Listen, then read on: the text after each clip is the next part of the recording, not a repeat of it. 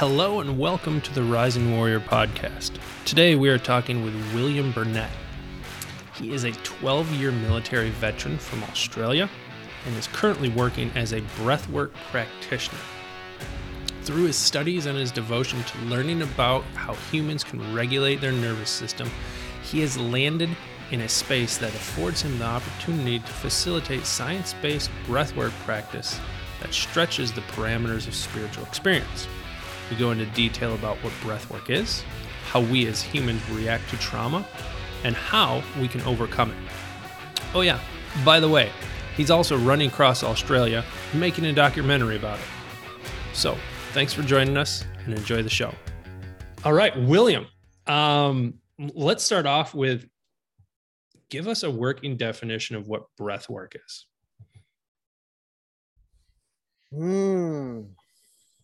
Breathwork is the application of a structured practice to regulate our nervous system. So regulating the nervous system, that means it can go both ways, right? Oh, yeah. Yeah. And I should contextualize that a little bit, like a structured practice of applied breathwork. So breathing with an intention to some cadence, tempo, duration, vibration, to achieve or elicit a response and regulate the nervous system. And like you said, it can go up or down. We can up regulate or down regulate, or we can choose to sit right in the middle, which is where we'd find ourselves in flow state. How long have you been doing this breath work? Well, let me start here. What got you into breath work? Yeah, good question, man. So, and this is a rabbit hole, so excuse me if I go down many. No, let's go down the we call Sean the white rabbit because he loves going down rabbit holes. So let's take us away. I'm there with you. Excellent. So when I left the military after 12 years of service, I was struggling to integrate back into a civilian life. I was struggling with the concept of not being a military person anymore. I was struggling with the concept of not being able to provide for my family sustainably without the concept of support and comfort of the military organization. And I was struggling physically to adapt to the civilian life because what my body knew was a series of behavior that when you rock up at 0600 every morning, you're on, whether you're training, whether you're into work, whether you're facilitating classes for troops, you're on it. And then at 1600, 1630 at the end of the day, same thing. You're not essentially down regulating or coming out of that space because when you leave base, you're still wearing the hat. You are still this person. And so my body had trouble down regulating biomechanically as well. So I was still like receiving a lot of moments where I was up regulated, wanting to move, wanting to run, wanting to lift without any reason to or any intention to. And so that really impacted me for the 12 months in my transition out of the military. It really, really impacted me. I got quite depressed. I was very narky towards my partner and my previous wife as well, which makes integrating a co-parenting relationship with a previous partner very, very difficult if I'm the problem. So what I chose to do was invest some time and financial gain into education around breathwork. And the reason I chose that was because I just spent 10 years in the strength and conditioning industry. I knew what breath could do for the body in a performance sense, but I was curious about what it could do to get me in a space of like meditation or a space of altered consciousness. So long story short of that version is I went to an ayahuasca ceremony where I sat for 3 days. And at the end of my last ceremony, the next day we were integrating and I sat outside in this snake infested grassy area with this gentleman who I still remain very close friends with. And he said, "Hey man, have you ever done breath work?" And I'm like, "Oh, I don't think in the sense that you're about to show me." And so he guided me through a space and it was, if not more, equivalent to the potency of what ayahuasca brought through. And so after that experience, my curiosity was like, oh, I'm all in. Like I am I am the white rabbit now. I'm going down this hole and I'm going to explore as many burrows as I can. So the instinctive part of my strength and conditioning nature, I went and I did XPT. I looked at Laird and Gabby's performance breathing platform. I then went and did Brian McKenzie's his shift adapt, and looked at that as well. And then in that moment, or in that journey, I was experiencing this transformation of myself. I was noticing that I was waking up less pissed off. I was noticing that I was saying less fuck yous during the day. And I was noticing that my physical body was actually feeling a lot younger. And so I decided that I would change lanes. I would steer my curiosity towards breathwork practitioners that were teaching from a more quote unquote spiritual direction. I'd experienced the science-based elements of breath, and then I wanted to experience the spiritual side of things, to which I was experiencing in my breathwork practice. I spent some time studying under Dan Brule, who is a fantastic breathwork practitioner, quite world-renowned as well, very credible man. And then did some study under Casper van der Meulen as well, who is also just as reputable. And I started to see not just my body feel better or my emotional health feel better, the health irregularities, the imbalances, the ailments that I was diagnosed with. And I have a long list of reports, scans, blood tests, bone scans, MRIs, CT scans, of all these things that I was diagnosed with when I left the military. And I'd gone back for a review. 60 to 70% of these conditions had disappeared. And my treating therapist at the time was like, what the hell are you doing? I said, psychedelics, breathwork, and meditation. He said, okay, I'm interested in more. And to me, that was the reassurance I needed in myself to be like, okay, this breathwork thing, this is a real deal. This is it, you know? What kind of ailments and whatever syndromes, disease, whatever the hell you were labeled with? Okay, so I had rheumatoid arthritis in hips, knees, ankles, and shoulders. I had 2 bulging discs, spondylosis, scoliosis, more than 40 degrees. I had Baker's cyst in both knees, both shoulders, tear of both my shoulders, the whole joint, really. Both joints were pretty mangled. I was diagnosed with PTSD, depression, bipolar, personality disorder. I like how you mentioned. That's quite the list. I like how you mentioned had. Do you have any more remnants of these at all? I'm curious of the scoliosis and the RA, the rheumatoid arthritis. Any remnants of that at all? No flare-ups, no reacts. The thing that I do feel is after long, as you gentlemen are both aware, I'm running across the country. And so I'm doing quite a large volume of running. Well, my foot is injured currently, but I was doing quite a large volume of running. I noticed that my joints and tendons were taking a little longer to catch up in the recovery phase, to which I was applying more holistic remedial therapy, a lot more breath work and more intentional breath work into that space, more cold exposure, and I'm taking specific supplements and herbs to, increase the rate to which my body was repairing those. So I don't wake up in a bent hunch over position anymore, struggling to walk in the first 10 minutes of waking up. I can put my socks on and my shoes on without any discomfort. I can touch my toes, hands flat on the ground from a forward fold. My flexibility has increased. My spine is the straightest I think I've ever had it in all my life that I've noticed. No impact from bulging discs anymore. And there's no evidence that I do have bulging discs anymore from the previous scans that I had. And in regards to the emotional side of PTSD, the personality disorder, the depression, I imagine the depression was a result of all lifestyle factors going on at that time. Not to do with my experience in the military. I imagine it was a myriad of lifestyle factors. And I want to caveat this as well, because this is a popular conversation when people want to sling some shit at me over here in Australia, because I am filming this documentary and causing a bit of controversy with how I'm doing it. Good. I did not go to war and put bullets down range at people, and I did not receive bullets back.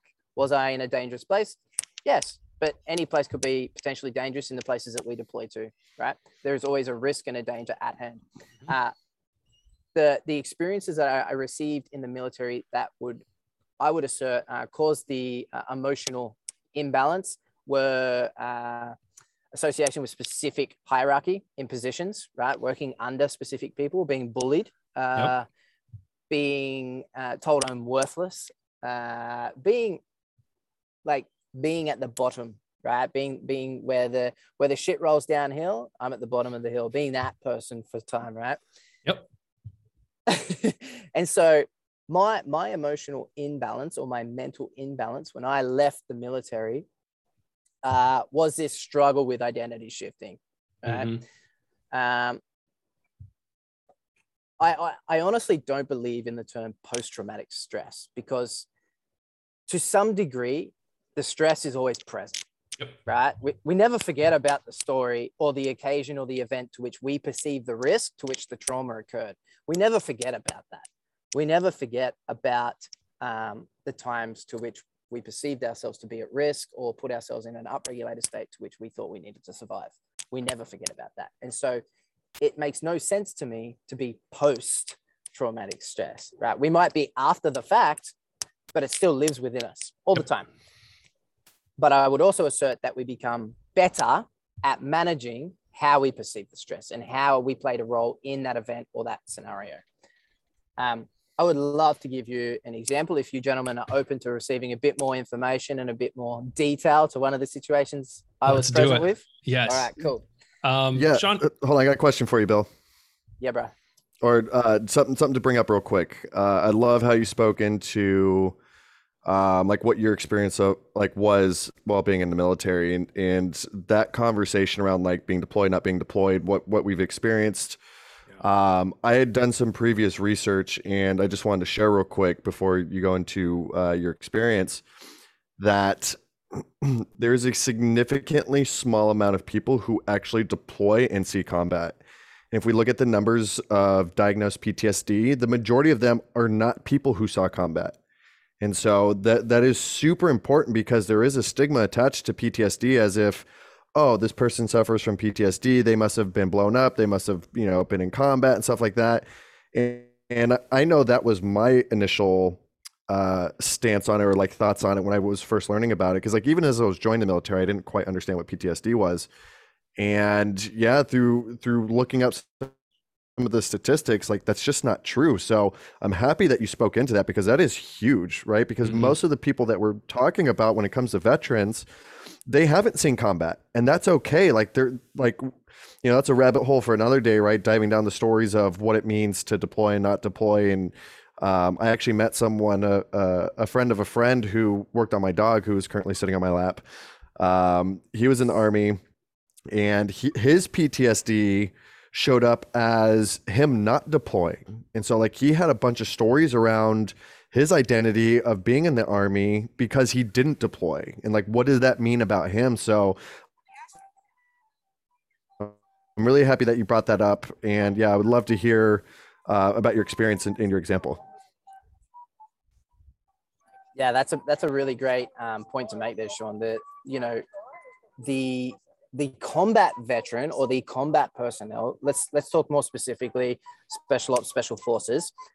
These men and women are trained for a number of years to be conditioned to a certain potency of combat, meaning that they can put bullets down and receive bullets back with a pretty stable mindset, right? And still be able to operate. They are trained for that. And I feel like when we say that they're the only ones that experience PTSD is almost stealing valor away for the job that they've done. They are conditioned for that, and it's not to say that they're not human or anything like that. It's just that they are more conditioned than the other personnel who have not experienced this level of combat.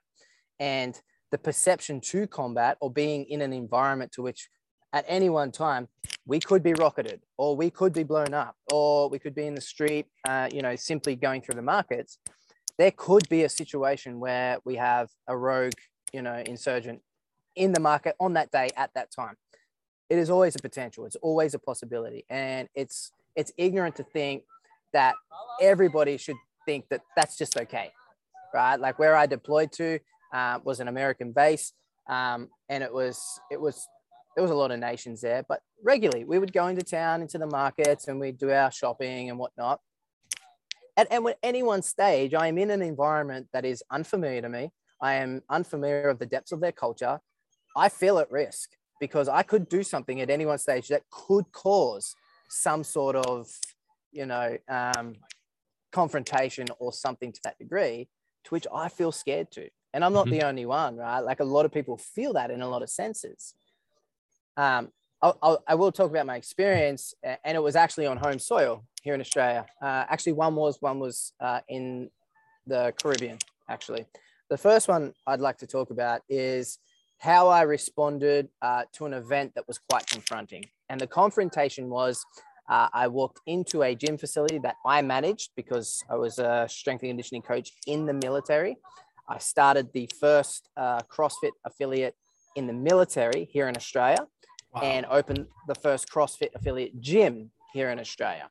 I started it as the start of this project that I embody right now, a way for people to come and disassociate and disconnect from this organization or the machine, the thing to which we are institutionalized to.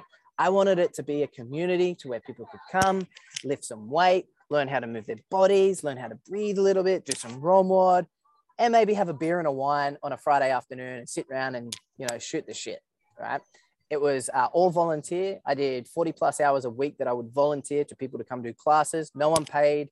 I got the unit to purchase all the equipment to help build the facility itself. And then my previous wife and I actually built the gym. Like we did all the flooring and everything. So this one afternoon, I'm going in early to set up class, which is a normal thing that I would do. And I had my own set of keys. Now we had a spare set of keys in the office that I was working in that people could come and sign out. Now, on this particular day, someone had come and signed out the keys. The person who had signed out the keys was going through a space in their life that was very challenging for them.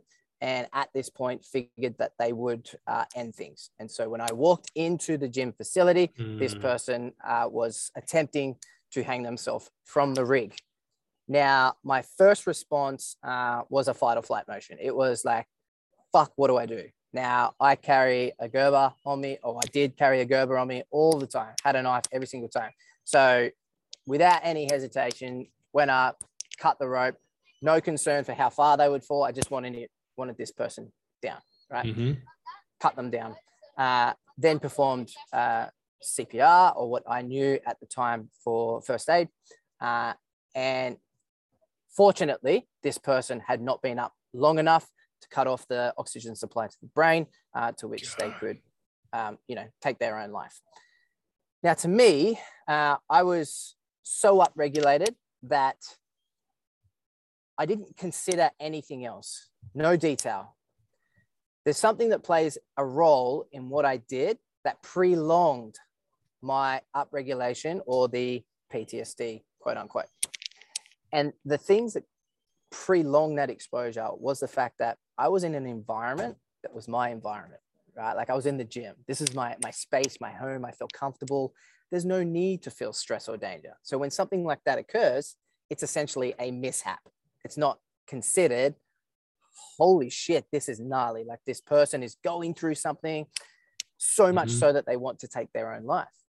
And it wasn't until years later that I actually started to unpack that and be like, fuck, this person was going through something in order to take their own life. God willed it so for me to be there and act the way that I did. This person is living an incredible life. I have an incredible relationship with them right now, and continue to. But at that time, for me, it was like, fuck, that was pretty gnarly. Shit. Have a beer, think about that, put it away, put it down.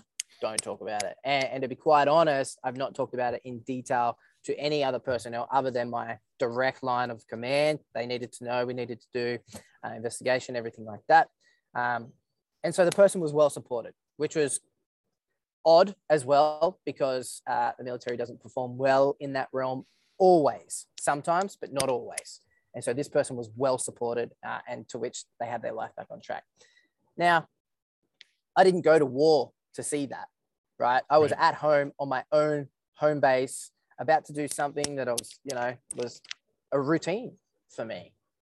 But when you're in that moment, you don't get a chance to take in the detail of what level of conditioning you have to that. I am not conditioned to see dead bodies. In fact, I've seen quite a few now, and still, I'm not conditioned to see dead bodies. But I know what needs to be done when the situation occurs in order to mitigate the risk of the dead body remaining dead, right? And so my emotional imbalance or my mental imbalance came from situations such as that. Were they wartime? No. Was I in the military? Yes, I was still in the military, which means becoming a veteran and having PTSD or these mental imbalances or emotional imbalances, this is common. This is a common thing, not to the degree of which my event occurred, but it is a common thing for veterans to perceive a situation that had them upregulated that they weren't conditioned to. Yep. Two things. Many of the veterans, not many, we'll just say a few of the veterans I've talked to, their PTSD moment actually happened before they were in the military. And the military was a pressure cooker that created the atmosphere for this to come out. And many times I've seen that. You don't have to be shot at. You don't have to be in a combat situation to have PTSD. I mean, look how many people have traumatic events out there in the civilian world, and they've never been to another country. They've stayed in their home state of Michigan all their life, and they're still dealing with trauma. So yeah, I don't like the stigma or the label of, oh, you've never been deployed or whatever, so why do you have PTSD? Well, I think that's utter total bullshit. And you mentioned upregulate and downregulate quite a few times. Would you care at explaining more about what that means and what that is for our listeners? Yes. So when we're born, we are born with an operating system that wants us to survive. Not only that, it wants us to survive in the path of least resistance, meaning that our bodies and our consciousness want us to be as downregulated as much as possible. Downregulation is the general term of being inside the cave, if we were cavemen, safe from things, resting, calm, relaxed, not having stress or anxiety to perceived arrangements or environments or social settings. Like our downregulation is directly correlated with the behaviors of our parasympathetic nervous system, to be more anatomical. And our parasympathetic nervous system is the place to which our body operates best from.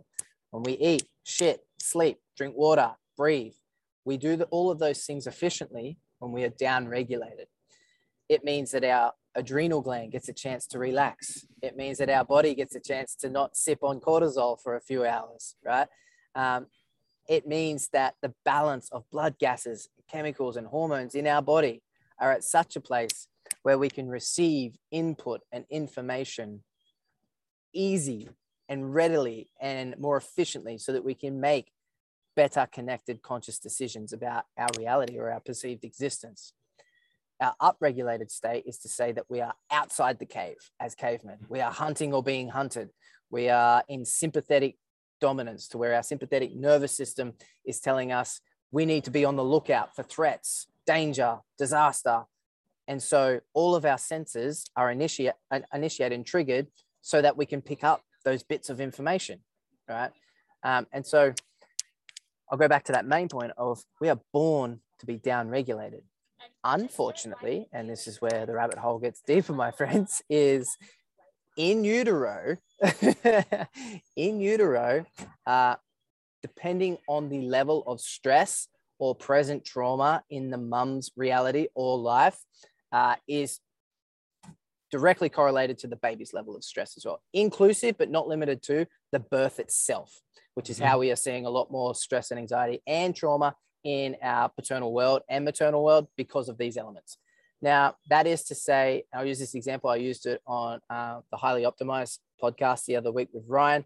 We were talking about his partner and her Jewish heritage. And I was referring to the work of Dr. Gabor Mate, who has done decades of work with trauma and specifically on Holocaust survivors.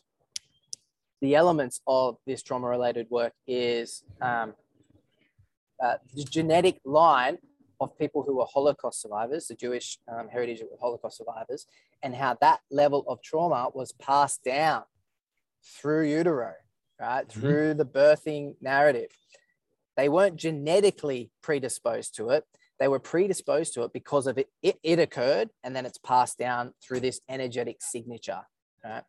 And being energetic beings, we have energetic signatures. Lance, you have one. Sean, you have one. I have one. And together we create this energetic field by, being in coherence with each other.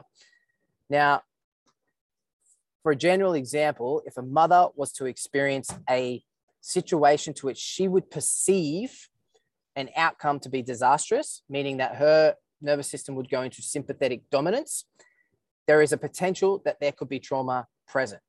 Trauma is not the situation that occurred. In my example, trauma is not the person trying to hang themselves. Trauma is the result of me perceiving what could have occurred or how I perceived it. And so for these Holocaust survivors, they went through significant amount of upregulated states, right? Where they were put into survival mode 99.9% of the time that they existed in that environment. They were put in survival mode, which means when they left and survived, to downregulate or to come back inside the cave would mean that they would have to experience the event with a different mind, but at the same degree to which it occurred. Viktor E. Frankl talks about this in logotherapy, to where you would have to re-experience the event embodied with a different mind. And Einstein refers to it as well, trying to solve a problem with the same mind that created it. You can't do it, right? It's a biased mind. And so the survivors moving forward would continue their lives, not unscathed because they were emotionally carrying this weight of trauma, but would continue their life liberated, free, not in the camps, not in the environments, but not downregulated either, because that still exists in them. So when they create babies and they have more babies, that is passed through the energetic signature onto the baby in utero. And we also got to be cognizant of the fact that birthing in that space, in that generation, we didn't have a great level of knowledge, education, or tools to provide a really good space for women to birth the way that they need to birth. It was usually get the baby out, let's do the best we can to save the baby, keep the mum healthy. Now, in Western medicine, that has evolved into a space where most births are run off a schedule or a timeline of the doctor, obstetrician, whoever might be there on the day on the roster. And if he wants to go play golf at 12, guess what? You're getting induced at 10 a.m. and we're going to have the baby out in 2 hours. That's not a narrative we can live from, guys. And so there's trauma present in that as well. And so these babies that are coming through, men, women, boys, girls coming through, are being brought up in an environment that is already upregulated without the parent knowing who conceived the baby, who gave birth to the baby. They're in an environment they're already upregulated and they don't know it. And so we move on. And we know this, fellas. We do the inner child work all the time. We wonder why there are reasons to why we are conditioned or respond to specific ways. It's because of the initial 10,000 days of our life where we are being programmed and coming through that and learning how we exist in the world. I believe it was the book It Didn't Start With You. My wife will correct me on this later. And it talks about the generational trauma. And you were present in your grandmother. So your mom, when she was a fetus, don't quote me on this timeline. When your mom was in your grandma's uterus, she was developing her eggs. Your mom was developing her eggs in utero around the 8th, maybe the 18th week. Anyway, so what happens to your grandmother gets carried down in utero through your mom and then through you as an egg. And then, comes down to you. Pretty gnarly stuff. And there's enough research out there to make it a sound science, even though it sounds a little out there. Well, we're starting to explore literature in and around epigenetics, right? Being environmentally and socially signaled. And that's something to be considered, and something I consider when I'm consulting with clients is lifestyle factors. Now, when people are presenting with health ailments or health irregularities that can't be either diagnosed or they don't know why these health irregularities or imbalances exist, take a look into the generation, right? Generations 3 place from us lived in an environment to where the economics weren't the same, the environments weren't the same, nutrition wasn't the same, agriculture wasn't the same, right? The level of pesticides, pollution wasn't the same. And so that plays a direct impact on us. Mm-hmm. If my granddad, served in Vietnam, for instance, was exposed to Agent Orange, well, guess what? I already am exposed to that narrative or the chemicals that lives within him and his exposure to it. And then the way that his body reacts to his environment when he comes back to Australia after deployment is directly correlated to my behaviors now as a human, right? So epigenetics is quite a sound environment right now that they're exploring, that they are utilizing to support, this idea of metaphysical trauma, right? So. And go ahead, Sean. Yeah, something I want to mention. One of the guys that I follow for a while, and he's been a little bit of a mentor in the, I started following him for fitness reasons because I have back problems. Dr. Perry Nicholson is a really great, he has a really great Instagram page called Stop Chasing Pain. And he put it simply, right? We're talking about trauma. Trauma occurs when the nervous system simply is not ready to handle the experience. And so I wanted to throw that out there to give people some context, because like we mentioned before about, deploying versus not deploying and PTSD, it's like trauma can occur at any moment, right? Mm-hmm. And this is a conversation that we're having, being upregulated versus downregulated. And, just wanted to link that as to why it's important to downregulate when you can, to be in that parasympathetic state, so that way your body will be better able to handle anything that is thrown its way. And so, I just wanted to throw that out there for all the listeners, so that way they can understand a little bit more that like trauma isn't necessarily this big, massive thing. Mm-hmm. All it requires is for your nervous system to be in a place to not handle the experience. So just wanted to make note of that. Yeah, good point, man. I classify that in some of my workshops, where the nervous system will behave in a few ways: a spiritual way, a physical way, an emotional way, or an acute way, to where it's like sudden information comes in, we process the information, output, and then we've got behaviors. And so, it can happen instantaneously. And if our nervous systems aren't conditioned or programmed to receive that amount of information at that particular time, be upregulated, put in a state of survival, and the body will behave in a way that is correlated with that. I want to bring up the fact that you had those, first of all, several ailments. How they spontaneously remitted. I see this a lot in the clinic. A lot of people have these problems, and we claim to know so much about the human body, and yet we know so little. Specifically autoimmune disease. Autoimmune disease is where the immune system attacks itself. And most of the time, we don't know where this comes from. Well, if we're so intelligent and understand so much about the human body, and we can't figure this out, just goes to show that we actually know nothing. And many of the times, I believe a lot of this is our nervous system holding on to certain things. So cool. Epigenetics, generational trauma. How does breath work into this? Good question. I'm glad we got to this point too. Well, I knew we were going to get to it sooner or later. Yeah. And I'll directly answer your question, spontaneously remitting. I took I took 12 months to really sit and visualize repairing my body from the inside out. Being in the strength conditioning world, I have a sound level of education around anatomy and biology, to which I can visualize like a roadmap. I can see how I could rebuild my discs, my vertebrae. I can see how I can get in and clean out my joints.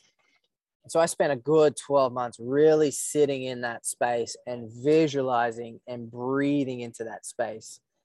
Now, breath work comes in when I apply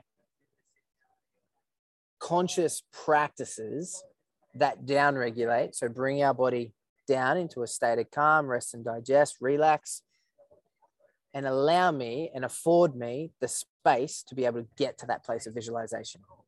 I can't visualize the skeletal structure of my spine if I'm thinking about all of this all the time, every moment.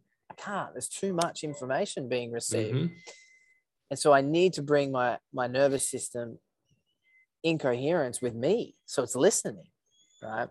And you can apply different practices that do this. Nasal breathing does this. Why? Because our nose are built to fucking breathe from, guys. Stop breathing through your mouth. Like, come on. Does mouth breathing have a place? Yes, it does. It does. And we can apply it to get upregulated, to get to a place of altered consciousness so that we can do inner work. Sure, we can get to that place. Wim Hof does that really well. Downregulate, nasal breathe, box breathing, triangle breathing, circular breathing, alternate nostril breathing. There are plenty of methods to which we can apply that do the same thing. They just do it in a different way. Is there a method better than the other? Nope. Is there a method suited to one person? Nope. All methods work. All methods are suited for everybody. And so for me, in that space for 12 months, breathing and visualizing, reconstructing my body, that was influenced first and foremost by Dr. Joe Dispenza. Rebuilt his spine, got himself to walk again when they told him he wouldn't. That was influenced and inspired by that. I thought, yep, let's do that. Let's give that a go. And when you notice tangible results, it's like you can't unlearn that shit. You can't unexperience that stuff. And so what I do now with applied conscious breath is exactly that. When somebody says to me, hey, Will, I'd love to do a session with you or do a group session. This is what I'm going through. This is what I'm experiencing. There are metaphysical chapters to which we could explore. Paul Chek goes through this really well in his curriculum, where we talk about how men and women hold different levels of trauma and emotion in different parts of the body and why. You can explore those behaviors. But if you have a basic understanding of, for most men, we have bad backs. Why? Because our hips are jammed up. Why are our hips jammed up? Well, there are physical behaviors. We sit at school for 6 hours in this position, hunch forward. We go join a 9 to 5 where we sit in this position. We drive around, we sit in this position. And also, most men have a spiritual and emotional relationship tied directly to the person who gave birth to them. That's you can't argue that point, right? And in that, we are directly emulating the stress to where the mother carries the baby in our hips. And when our hips stop working, the back stops working. Compensatory behaviors. The body will try and find the path of least resistance so that we don't die. And so it escalates. And so when people say to me, hey, Will, I've got this bad back, I'm like, okay, let's downregulate you, because everybody needs to be downregulated. Let's explore the story and narrative to which you may have come from. Maybe there's some family stories going on that we can explore. Maybe they had a falling out with mum, maybe falling out with nan, maybe there was some trauma present with nan. And then we can start to look at why the body is behaving in this way. There are definitely biomechanical patterns that could be causing the problem as well. But once again, more often than not, and Lance, you'd know this, the compensatory behaviors. Something's not working because something else isn't working. Mm-hmm. And so the body will try to survive.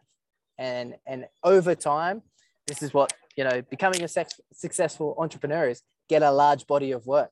You want to be a successful invalid, you're going to have a large body of work of being imbalanced, upregulated, and in some sort of health irregularity. Mm-hmm. So how does breath work help? Yes, it down regulates us. And how does it lack of a better term, clear out the shit? We can create a space or curate a space that is built on trust, right? Like if I work with an individual or individuals, the relationship begins on trust. I can't, acknowledging the negation here and accepting it fully, is I can't curate a space, get people to unfold and be vulnerable before I go and build some trust. There's no trust there in order to give them the permission to let go. Even if I get them to a space where they're like super ventilating and the body's wanting to let go, they won't let go because there's no trust. And so we can apply it once again, different protocols of breath to get upregulated to where the body will start to open up and let go if the trust is present.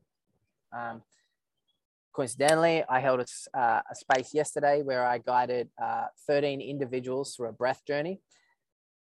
Now, the arrangement or the environment to which we were in, there was a level of trust present before the journey because we arrived and the people who had the farm or the ranch hosted us provided an Ayurvedic lunch to where we joined hands, we blessed the food together, and then we sat and ate, and then we conversed and we connected. Before we even got to the breath work, we were tribe, right? And so when I arrive at the space and we create an intention and somebody says to me, I'm working on this, I want to let this go, we have a level of trust that's present. And then I apply different breathwork protocols that's going to get you upregulated, because upregulation can put you in a controlled state of survival, not an out of control where it's more sympathetic tone. There's actually more parasympathetic tone whilst being upregulated, to which their body, hey fam, hey. To which their body is more willing to let go. Some science on that. An increased amount of carbon dioxide in the system stores in the tissue. Carbon dioxide is the gatekeepers for emotional baggage. All right. When we store and compartmentalize emotional trauma or emotional experiences, they store in the tissue. It stores in our fascia, in our bones, in our blood. It stores everywhere. Our bodies are like these big computer systems. And so with more carbon dioxide present in the system, which coincidentally is from upregulation, the longer that will stay in the system, the longer that emotional experience will stay in the body. If we can change the balance of blood gases and get more oxygen into the system, we can create an efficient level of diffusion to where carbon dioxide is more present and readily available, ready to jump off because oxygen is present. If we can't create that exchange, there is no reason for carbon to leave. Right? There has to be oxygen to be present. And so with carbon dioxide being the gatekeeper of the trauma, holding it in the tissue, if we can apply breath, more upregulatory, more cathartic, more mouth, chest, get more oxygen in, we have more of a chance of getting the carbon that settles on the emotion to go, okay, I'll leave the body. And so the body will carry it out, the oxygen will come in, and then out of nowhere, the body opens up. It becomes more vulnerable. We become more willing to let go. And therefore the stories come forward. How willing you are to accept those stories is completely up to the individual. If you know there's something there that's blocking you, but you keep creating these justifications and stories to keep it there in order to keep your identity, nothing's going to come through. You're going to be hitting wall after wall after wall. But if you're ready to hit that, and like what Terence McKenna would say is dive into the cosmos and know that there's going to be a big flowery bed to catch you on the other side. If you're ready to do that, then that's where the change occurs. That's where the system just goes, all right, we'll let that go. We'll let that story go. You're okay without that story now. Like, you know, you can exist without that story being present, and your identity is not going to be shifted without that present. Like it's part of that egoic mindset.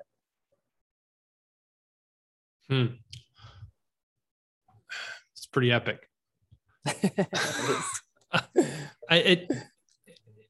It never, this goes back to what I was saying earlier. It never ceases to amaze me that we really don't know what the fuck's going on with the human body. When we learn more stuff, we learn more, and then we realize we know less.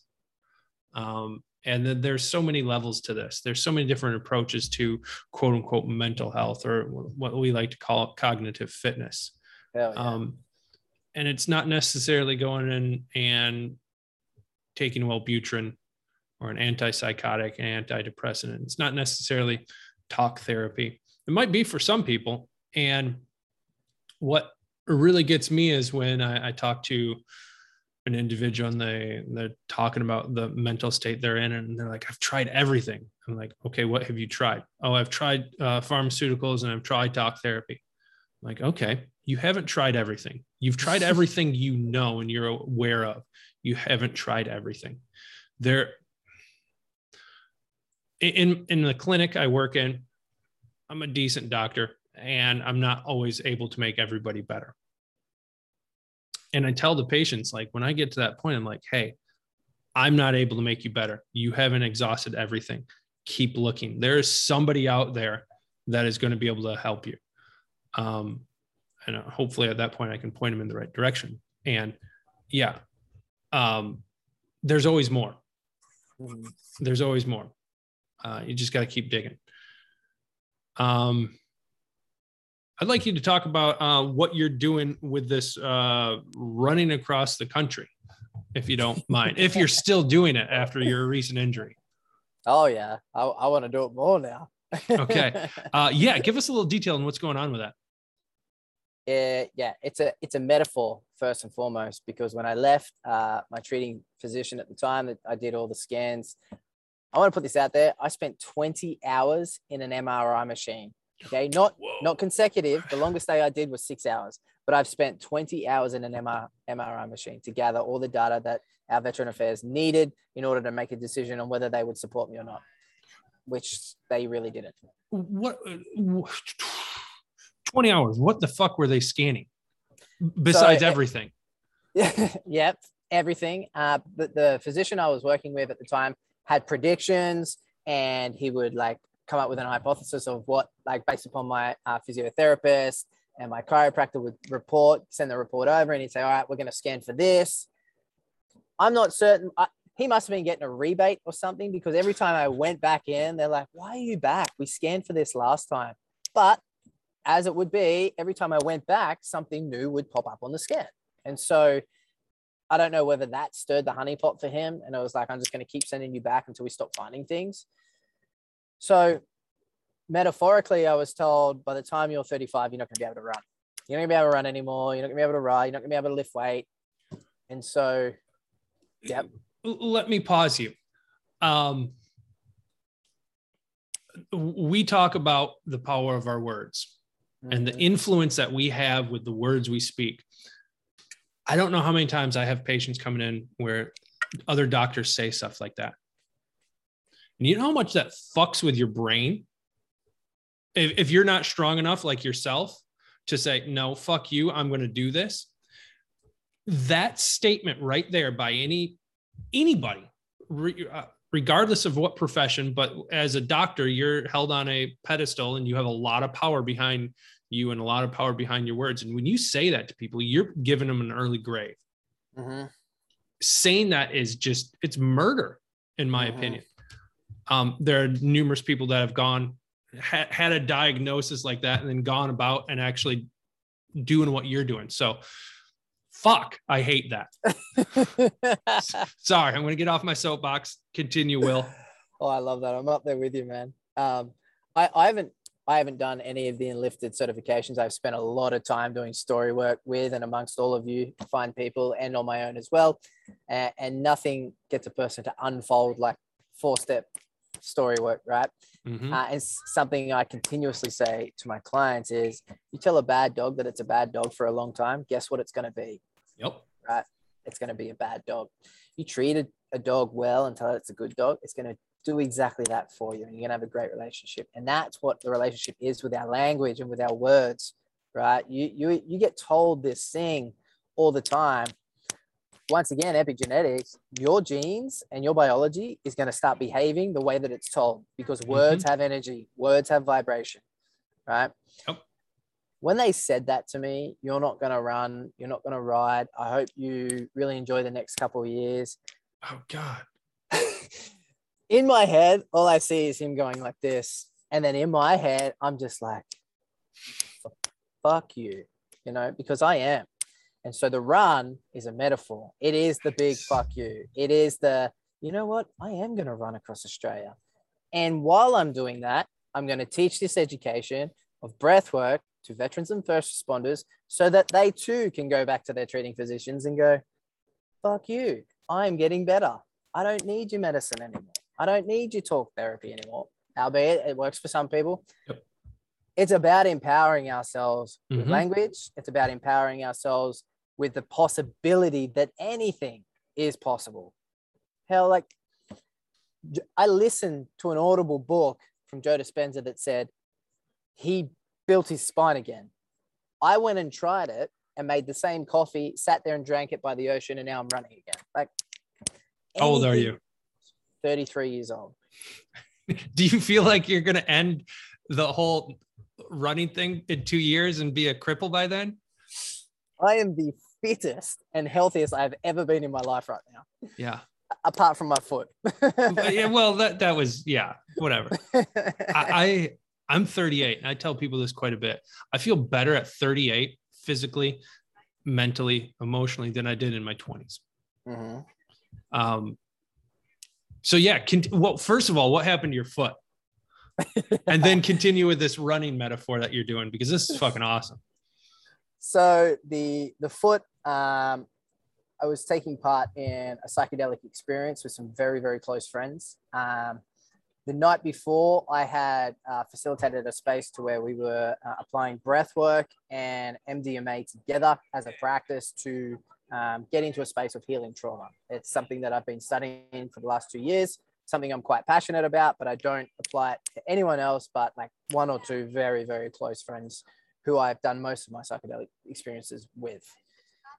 So I'd had a super big evening the night before facilitating that space for a very close friend, to which he got to an incredible transformation. And it was like watching his complexion change in that moment, those types of experiences. The night after was my turn. And so I sat with psilocybin, and I'd taken a much lower dose than I normally do. I usually take a heroic dose. It interacts with my physiology a lot better. And this time I'd taken a lot lower dose. I was also going through some heavy shit. This was 3.5, 4 weeks ago. I was going through some heavy shit. It was more to do with co-parenting and my relationship with my previous partner and how I am as a father, which isn't to be questioned. It's the being separate from my children that was giving me the heavy shit. At that point, I was sitting around a fire with these people, and I decided, I gotta fucking let go of this. This is too heavy to carry around. I'm sending this back to the cosmos, and I'm going to focus on what I'm fucking good at. And that's being a good dad. And as I did that, I said to my sister, I'm going to lay down. She goes, okay. My mate, who I'd spent the evening with the night before, was serenading me with Mozart's Third Symphony on acoustic guitar. So there were a lot of elements happening here. I lay down. As I lay down, I let go. I drift off. My foot goes in a fire. And as my foot goes in the fire, by the time it's too late, I come to and I'm like, oh, I bring my foot up. I say to Sarah, I think I've been bitten by something. She goes, oh shit, you've been burnt. And I'm like, okay, powerful story. In that, the people that were with me go into fight or flight mode, apply, like they're triaging, they're applying first aid. And they're like, are you all right? Are you all right? And I'm like, I'm actually really, really good right now. I said, just leave me with the microdosing of adrenaline and cortisol. I'll look after that. You guys look after the superficial shit. And they're like, okay. So they're pouring water, they're getting a bandage on it. And they were doing something else. I'm just like cleaning it. No cold, just the water. And here I am breathing. And as I'm exhaling, I'm starting to slow down the adrenaline and cortisol. And as I'm doing that, I'm noticing that my pain receptors are fully embracing what occurred, but not sending the information back as dramatically, because there's not that imbalance of flood the system with adrenaline and cortisol. There's not that imbalance because I'm controlling it. Sleep really, really well. And it's not until the next day that I wake up and I'm like, oh man, this is going to suck. And it was right there in that moment that my foot goes, ding, we're going to be sore today, because I went, oh, this is going to suck. Power of words, spelling, spells, magic. And so I've spent the last 3 weeks really focusing on healing my foot. Unfortunately, I've not been able to run, but fortunately, I've been able to be so present as a father with my kids that are with me full time, with my wife. I've been able to be present with myself and how I'm perceiving myself in my reality right now. And so I've learned a lot, right? I've learned a lot about myself by stopping and slowing down and being forced to. I can't run. Like, I got 3rd-degree burns on my toes. I can't run, you know? Right. So, yeah, that's been a really amazing blessing. Now, the metaphor of the run, we're filming a documentary. And the reason I'm filming a documentary is I want to put this education out there. Like we were talking about at the start of this, like, we know so much, but we know so little. And everything that I've experienced in this work continues to amaze me. And all these experiences that other people are having as a result of my facilitation continues to amaze me. So I'm like, well, what can we do to make this more exposed? Like, put it on the main stage, give people a mic, give veterans and first responders a mic to say, what's your story? Tell us your story. We'll apply this education and we'll watch what unfolds. And so I'll be running from, it's not the most western point, but it's the longest point across the country, just to really rub salt in the wound for the physician. Doing a marathon every single day. And along the way, I'm going to have guests join me. I'm going to have veterans join me, first responders join me, and they're going to join me for the run or the walk or whatever they feel comfortable with. I'm going to give them the mic to say, tell us your story if they're open to that. And then we're going to work through it. You know, there's going to be parts of the documentary where you'll see me working with these people and working through it, getting the system back to normal so that they can get back to a normal life or whatever that looks like for them. You mentioned the breathing, going back to the burnt foot. This is epic. And we'll get back to your documentary. One of the warriors that went through our program, Brian, we talk about very simple basics about breath and the power of our breath. He broke his, I think he cracked both his radius and ulna. And this was when he was at work at the fire department, and instinctually he went to his breath. He's like, low and slow, nice and calm. And he was calm, and he was able to triage it. And everybody around him was like, dude, Brian, you were calm. Like, and your arm was a dinner fork foot deformity. Like it was stepped. And he's like, he came back to us and he talked about it. He's like, yeah, I was calm because I was able to control my breath. And it's so simple to do that. And yet they don't teach that in school. They teach us geography, social studies, and nothing you ever remember after the first year being out of school. So now that we have a burnt foot and you're kind of put off for a little while, when is this run happening? How long is it going to take? When's the movie coming out? Because it's a documentary, right? Yes, sir. I will be taking off on the 7th of September, 2022. That's my birthday. And I am imagining it will take 4 months. It should take 3.5, like with the numbers, but I'm giving myself 4 months so that I can incorporate and create a container of trust and support for the veterans that are joining me. I don't want it to be rushed. I don't want it to be forced simply because we're filming a documentary. I want it to be natural, and I want it to feel safe and secure for those that give me permission to be with them. So I give myself 4 months. If it takes longer, it takes longer.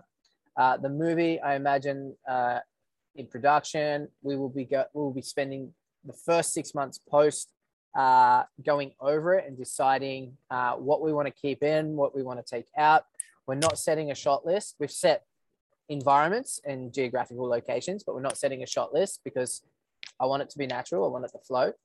But I'm also taking time as well after the run to integrate myself, something that comes quite profoundly as I avoid using this word, but it is becoming more relevant in the practice that I do. Becoming a healer or being in the healing space is that I'm very empathic with taking people's energy on. And so you can imagine, after putting my body through physical stress and emotional stress, 4 months of running, as well as working with individuals who have struggled or are struggling, there's a level of energy that I would be taking on. So I'm going to take some decompression time after the run, to which I don't want to think about it at all, to be honest. And the film crew will be working on that behind the scenes. I imagine within 12 months after the run, it will be out, and we are going to independently release it. If I've not manifested being on Netflix or anything like that, I don't like the idea of being supported by a platform like that. And more often than not nowadays, I'm like about starving the corporation. I'd rather starve the corporation than not. If I had the opportunity to put it on something like Gaia, I would. But I would like to independently stream it or get it out there so that the proceeds go directly back to the people that I'm supporting. I have been not a part of, but experienced so many times charities have said, oh, we're going to give this money back to these people. Money's not to be seen. It's like, motherfuckers, where's the money? You know, like where you said this charity was supporting this and it's not. We saw it with the Wounded Warrior Project with Under Armour years ago, right? Like it happens all the time. So for me, it might not get to as many people, but it doesn't feel aligned unless I get to go, well, proceeds are going to this, and that's final. So I imagine 12 months after you'll see a trailer, you'll see some shorts for it, and then it'll be independently released. Good for you for taking that down regulation time. We talk about this a lot with the people we work with. You can't pour from empty glass. Like, especially with a 4-month thing of running across the fucking country. Like, yeah, you're gonna have an empty cup, and you're not able to support anybody from an empty cup. So, good for you for recognizing that. I wish more people would recognize that, and that's why we're here. We get to show that.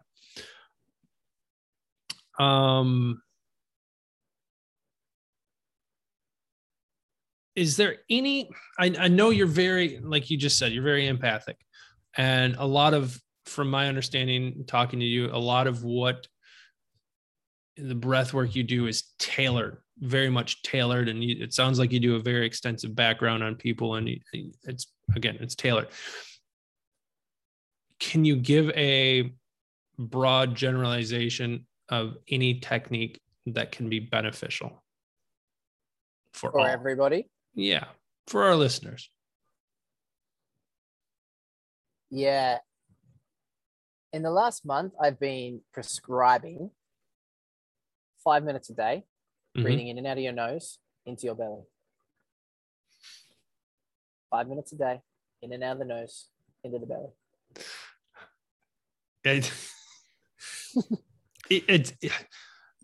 People are like, okay. People that are listening are like, okay, that's stupid simple. And yet so effective. I see in the clinic, I see people with back pain. I see people with neck pain. I see people with all kinds of pain, and I assess their breathing. I'm like, I don't say this to them, but your breathing's fucked up. And all I tell them to do is 10 deep breaths a day.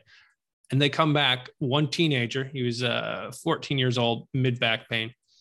I was like, teenagers should not have mid-back pain. 10 belly breaths in the morning, 10 belly breaths at night, came back in a week, and he's like, my back pain's gone. I'm like, yeah, you're welcome. Of course. Simple. Of course. Very simple. So do it, everybody. 5 minutes of deep belly breathing through the nose. And I could double down on that, actually, Lance. Please do. Speak more to that point. And we're talking about structural integrity here of the torso or the abdomen wall. Now, breathing is made up of several systems, right? That's made up of our respiratory system, our circulatory system, musculoskeletal, lymphatic. There's a lot of behavioral and patterns that come into breathing correctly. Alongside that, which is where most people neglect, is our breathing mechanics, the physical aspect of breathing. Henceforth, we create compensatory behaviors in the body, and people are rocking up to you and going, I got a bad back. No shit. Your core is like non-existent. Your abdomen wall is not doing what it's supposed to. Your psoas are probably about this tight and this small because you're sitting in this hunched forward position. Most people are kyphotic. Like, there are a lot of things that go into that. So if you're going to do 5 minutes of belly breathing a day, or even twice a day, I do it. I do 5 minutes in the morning, 5 minutes at night, every single day. To double down on that, to increase the structural integrity, and you'll start to notice the more physical aspects of health and well-being. You can place your hands where the ribs meet the abdomen wall, right? That junction there, and press against. On your inhales, you're inhaling deep, pushing the belly out against the hands while the hands are pushing down. And on your exhales, you can come out the mouth, but imagine you're fogging up a mirror.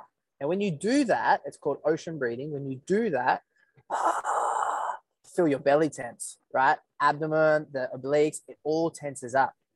Perfect. It's like a little exercise for your respiratory system, breathing mechanics, is to get that working. And when you can do that twice a day, like 30 days, all of a sudden your back's not overworking, your hips aren't imbalanced, because more of the body is doing more of what it should be doing.